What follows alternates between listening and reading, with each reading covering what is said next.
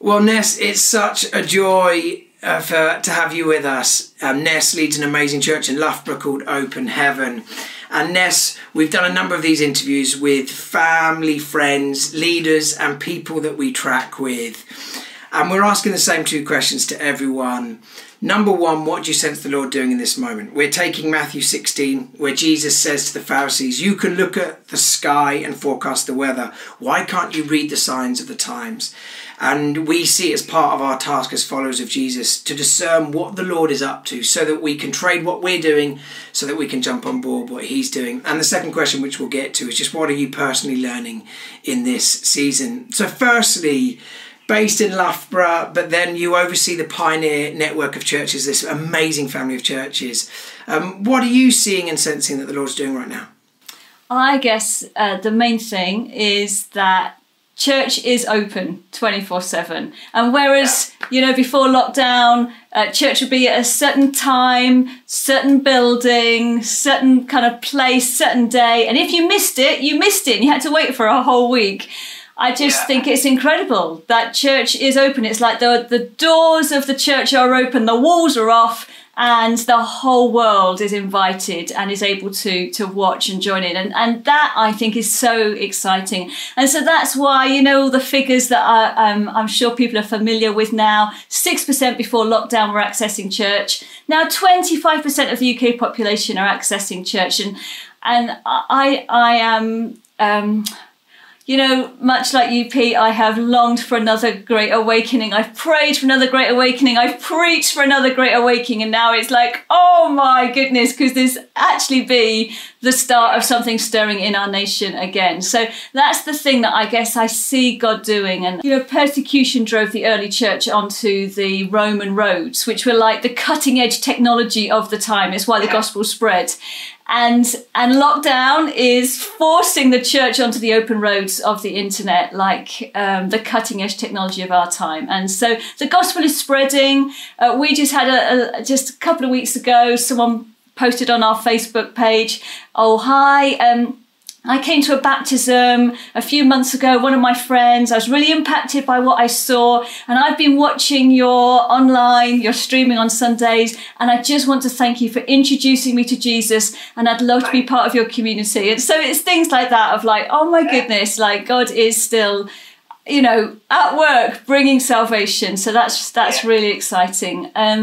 I think the other thing that really is probably my favourite part of this time is what's happening on our streets. So just the fact that, followers of Jesus are often at the heart of community, connection, cohesion, and all those opportunities. Neighbours have become friends. We now know the names of people who were once just faces. And we're finding it kind of feels like church is developing on the street, whether it's the parties on VE Day, or we've done our road is called Toot Hill Road.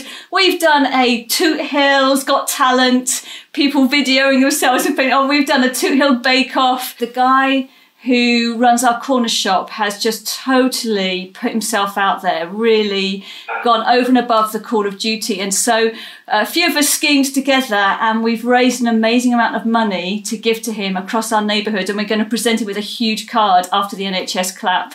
So that for me, it's like kind of, you see, it's like, this is kind of the kingdom of heaven coming to our streets. So I love all of that. I think the other thing that God's doing is it's almost like the scaffolding of church that was perhaps just not necessary, religion, the scaffolding has been dismantled and actually what's left is what's real, what's sacred, what's really important. And so that excites me it's like we're weaning everyone off the scaffolding of church and we're placing then personal responsibility for stepping up, self-leadership. I've just heard so many more people developing meaningful rhythms of spiritual formation, which is so exciting for what is to come.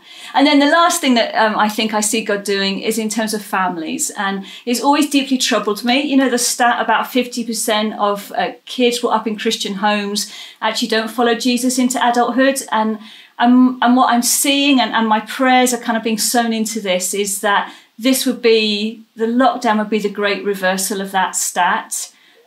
So that actually,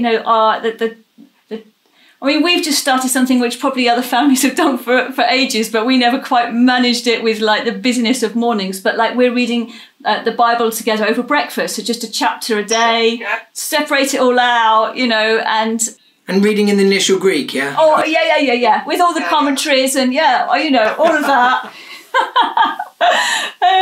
But that's like, we've not done that before, and it's partly because we've got time. So that's what I see some of what God's doing.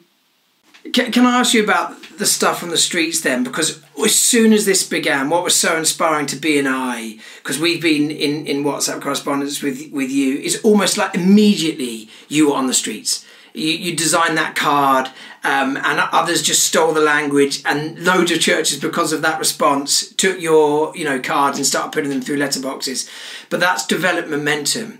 Like, what are you doing now? Let's say there's someone lives on a random street here in Islington or London. They're like, okay, I want to start building community. Give us some tips as how you can begin that journey. Okay, really practically. Okay, I shall be really practical. So I just made like a blank sheet of paper and a map of boxes that represented every house, and thought, okay, so every house where I don't know somebody's name, that's going to be a goal for me. So like on Mother's Day, I put daffodils on people's doorsteps with a little note saying, here's something to brighten your day. And then when I left my phone number. Then when I got messages back, I was then able to find people's names that went with the door number and wrote them in my little map that I had. Right. So that's like a really practical thing. Create a map of your street, of your neighbourhood, and start to fill the boxes in of names, because then when you see those people, you can use their name and, all of that. I think there's something about being a secret pastor of secret congregations. And what does a pastor do? We know people's names. We love people. We encourage people. We know what's going on in their lives. We call the gold out and then we pray for them. So if everyone sees themselves as a secret pastor, so create a map. And then I guess I just then thought, once the WhatsApp group had developed, pretty much in my head, I've had a rhythm of every couple of weeks, let's do something together that creates community and makes life a bit more fun, a bit more joyful. So the first one was the Toot Hill's Got Talent. And in my mind, I thought that would be a great one to do, because it allows people to shine. It will inevitably create encouragement as people make themselves a bit vulnerable and perhaps do a song, or we had we had someone drumming, we had a poem, we had singing, we had someone do DIY skills, we had a dog doing dog tricks, we had a magician, we had kids doing like recorder and all of that. And obviously, as soon as someone makes themselves vulnerable, records themselves, puts it on a WhatsApp group of a bunch of relative strangers, everybody then piles in with like, yeah, brilliant, so good, love it. So that then created a culture. So in my head, just like I do with church, it's like, how do I create a culture? So a culture of encouragement, a culture of fun. So Toot Hill's Got Talent was the first thing. Then it was the Bake Off. So that was someone else's idea, but then I kind of sort of developed it. And so it ended up with like cakes. So we ended up with 5 judges. And we deliberately chose one of the judges who was an old guy whose like wife had died, and we just really all in the neighbourhood wanted to look out for him. He was the head judge, so he was like Paul Hollywood of our Toot Hill Road. And so he had the casting vote, and so I took photos as all the cakes were being dropped off outside our door. I took them around to the judges, and then built it up on the final day of the competition. I'd like to announce, in 3rd entry, da da da da da, and that was just brilliant. And then after that, it was like, what's the best gif or the best joke of the week? Yeah. And interspersed with all the fun, also like on Easter Sunday, just a kind of a message. If anyone fancies church in their pajamas, here's a link to what we're doing on a Sunday. And then obviously when the blessing came out, just a little post, here's something to lift your spirits, so weaving in a little bit of God content into the community activities. And then like VE Day was just an absolute brilliant day, street party. And I took photos, sent it to our local newspaper. They then posted it. And so then again, our neighbourhood then sees pictures of us having fun in the middle of our local newspaper. So that then got posted and shared. And then this one at the moment, which is around, I guess, I guess it's more like, we're used to in church, aren't we, honouring people and blessing them and publicly thanking them. And so I've just again taken that cultural concept and put it into our street. So the the corner shop guy. Everybody has been blessed by him because he's hand delivered groceries to people who are shielding. He's kept the shop open. It means that he doesn't get to see his wife and his kids that much because he's felt really committed to keeping the shop open. And so I knew there would be a huge feel-good factor of people wanting to honour him. Oh, I love it, and it is so practical. And yet those moments where joy breaks into despair, I mean, that is a taste of the kingdom, and I totally love it. One other question then, because obviously we're experiencing this at a really micro level, like almost like street level, even household level. But this is also like a shared experience globally.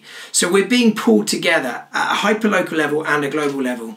And again, you're experiencing that on your street, but you're also, and I know you'd never use this language, essentially a bishop of a movement of churches, that you're kind of like, you're parenting this kind of family of churches in the Pioneer Network, which is this incredible family of churches that are planting and it's alive. One of the things we're seeing right now is unity, like these denominational barriers. They're being broken down. Who cares what denomination you're in? We need each other as church right now. Just name some of that, your experience of that. It's like anything, isn't it? Of when we are under pressure or kind of under threat. I think all the stuff that doesn't matter just falls down, and the stuff that really matters gets front and centre. And I think leaning into each other's strengths, recognizing our similarities are so much more than our differences, that and it pleases Jesus when his church is unified. And I just think that it's actually caused us to become more of the church that Jesus wants us to be and can handle another great awakening. Final question then, Ness. Just personally, like we spoke just before the interview, I mean, these are challenging times for leaders, but just individually, it's a slog at times, isn't it? But what are you personally learning in this season? Being really honest, my primary emotion during lockdown has been one of frustration. So I think just frustration around how I want to lead, how I instinctively lead. For me, it's all about people and touching people and looking into people's eyes and, and encouraging people and to have the limitations of screen, I found really frustrating. And I'm not good at tech, and so having to learn a lot about something that is it's like having to write with my left hand all the time. That's what lockdowns felt like to me.